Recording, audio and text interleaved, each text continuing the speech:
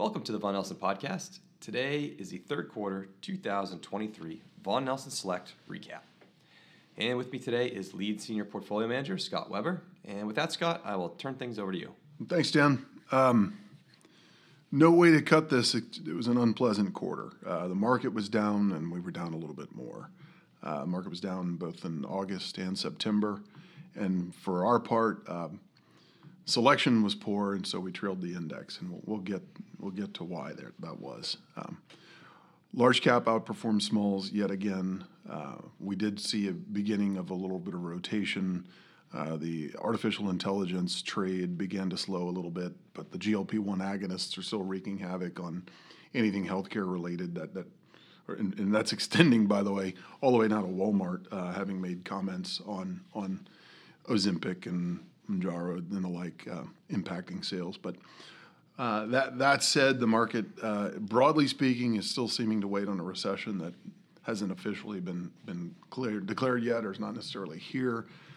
Inflation is a little bit above target still, but certainly well off its recent peak.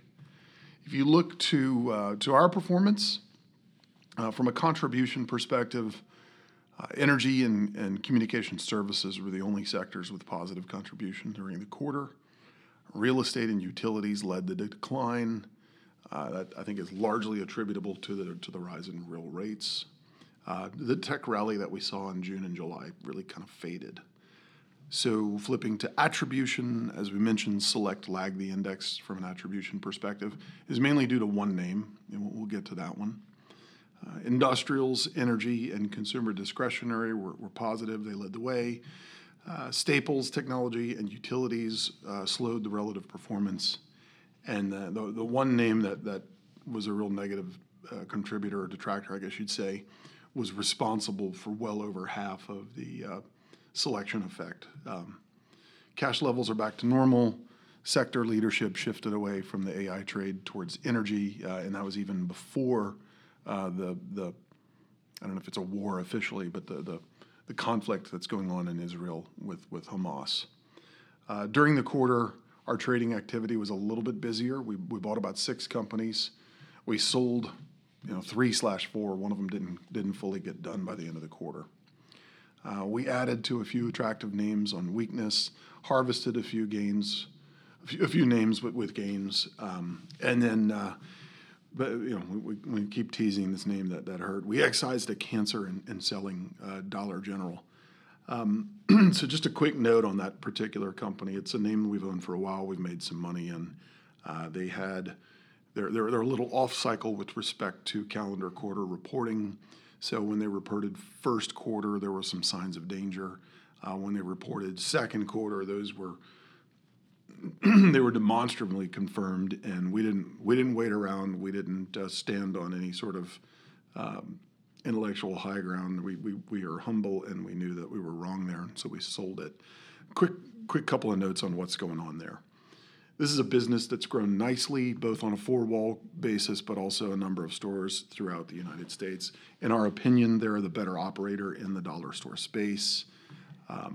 There are a lot of reasons to like them, and they've got a good long track record. All that said, they were over-earning largely, post-COVID, as mix improved to higher margin product, and they were the direct beneficiaries of federal stimulus. As that abated, the notion of having to begin to pay interest on your student loans again, and other macroeconomic, I'd say, headwinds to them began to rear their heads. You might think that because of the lower cost model that they're a bit of a giffen good and that they have a more trade down, or the management would say trade in to their stores from other stores. You didn't get as much of that, and certainly through the year you didn't really have gasoline prices increase up until really more recently. And so fewer reason to go to them for convenience. You're probably driving right past $2 Generals on the way to Walmart to do your shopping. In addition to that, it's our contention that they've sort of outgrown the management oversight in as much as you feel like we've got security, cleanliness, layout, all sorts of issues at stores. This is management's going to have to go and retrench and look at the problem and figure out what is delaying or slowing down traffic growth. Is it because they've got stores with no security and therefore people have been injured? Is it because some of the stores they've been shown to have different prices at the register versus the shelf, or water cases, as one recent article pointed out, blocking fire exits? And enough about that. The point is there, if you operate each one of these stores with maybe one person working plus a manager, they just can't keep doing that. Traffic will fade, and that's what we've seen. Shrinkage has grown. Mix has not improved. They're shifting some capital to including more fresh, which is to say mostly produce and things like that. That you got to have traffic to support that, because at the margin, first of all, a banana spoils, whereas toothpaste takes years to spoil, and second of all, you're going to get a better margin on the toothpaste. So all that said, nobody's standing on any sort of intellectual high ground here. We recognize the folly of our way by continuing to own it. We sold it. It continued to go down. Having said all of that, we like the company. There is a little bit of a transition in management, although internally sourced. Within the last roughly 18 months, the CEO and the CFO have both been promoted again internally. Usually that's kind of a flag to keep your eyes on things. All this put together, it's a good company. It's a good management team. They'll get their arms around it. We just don't think they're going to do it it won't be done within the next year, let's say it that way. So we moved on. With respect to our ideal list, it's growing appreciably. We've got a couple of names in the hopper that show real promise. We continue, looking for names with resilience and the ability to accelerate their internal investment track. Our positioning currently is we think favorable. We like it. If we're wrong, like in the case that we just referenced, we will act. We will act quickly. And certainly to the extent that the other side of that coin is we get the chance to put the capital into a place that makes the portfolio better, we're going to not slow down to make that opportunity, or to realize that opportunity as well. Looking at the characteristics of the portfolio, we currently have 29 positions. The exposures are very consistent with our typical profile. Active share, certainly above 80%. Higher ROE and ROA versus the index. The market cap skews just a little bit smaller than the index. I think our average market cap is about $412 billion versus the Russell 3000 at least is $545. The S&P is somewhere around the same number. Our valuation statistics skew a little bit above an index despite our value DNA, and I think that comes largely from the fact that we don't own any banks, and that's going to be the biggest detractor, or the smallest multiple and from a industry space within the index. Looking next to the factors that contributed to performance, we were underweight the value factor. I think that goes back to that multiple point that we just made. Given the fact that there was a drawdown during the quarter, that took away from our relative performance. That's pretty typical, and it's a result from the process with respect to how we invest. We are slightly underweight tech, although less so now. That during the quarter detracted from performance, and it offset some of the relative gains that we had from also being underweight healthcare, consumer discretionary, and industrials. We are still, based on the factor work, showing more diversification than the benchmark. Again, and we say this every quarter because it's been the case for a couple of years now, the top end of the index has a lot of mega cap tech, and even though one company, like say for example, Amazon is a consumer discretionary, whereas Microsoft is information technology, and Alphabet and Meta are both communication services. Said differently, you've got different sectors, but essentially you've got very similar underlying factors, and so that's why we don't have the concentration in all of those names, and that's why we show better diversification. The tracking error of about of active risk at 3.92% is I think entirely appropriate, and stock-specific risk taken accounts for right at 90% of the active risk in the portfolio. And here again, from a factor perspective, calling out Dollar General just because it was outsized with respect to the performance during the quarter. Looking next to macro, again, said it last quarter, we'll say it again, still waiting for Godot. The recession that everyone thinks is coming still hasn't happened. although economic statistics today seem a little necessarily weaker than they have been. Certainly growth has slowed. You've got less narrow market performance and a little more rotation from a sector standpoint within the equity markets. Stock markets are still behaving a little bit like inflation has already peaked. There's a question of when, how fast can we reach a target rate from a policy perspective. We're recording this, in October, and we've got a CPI print today that suggests that there's still a bit more inflation, or at least it exceeds the policy target or the target range.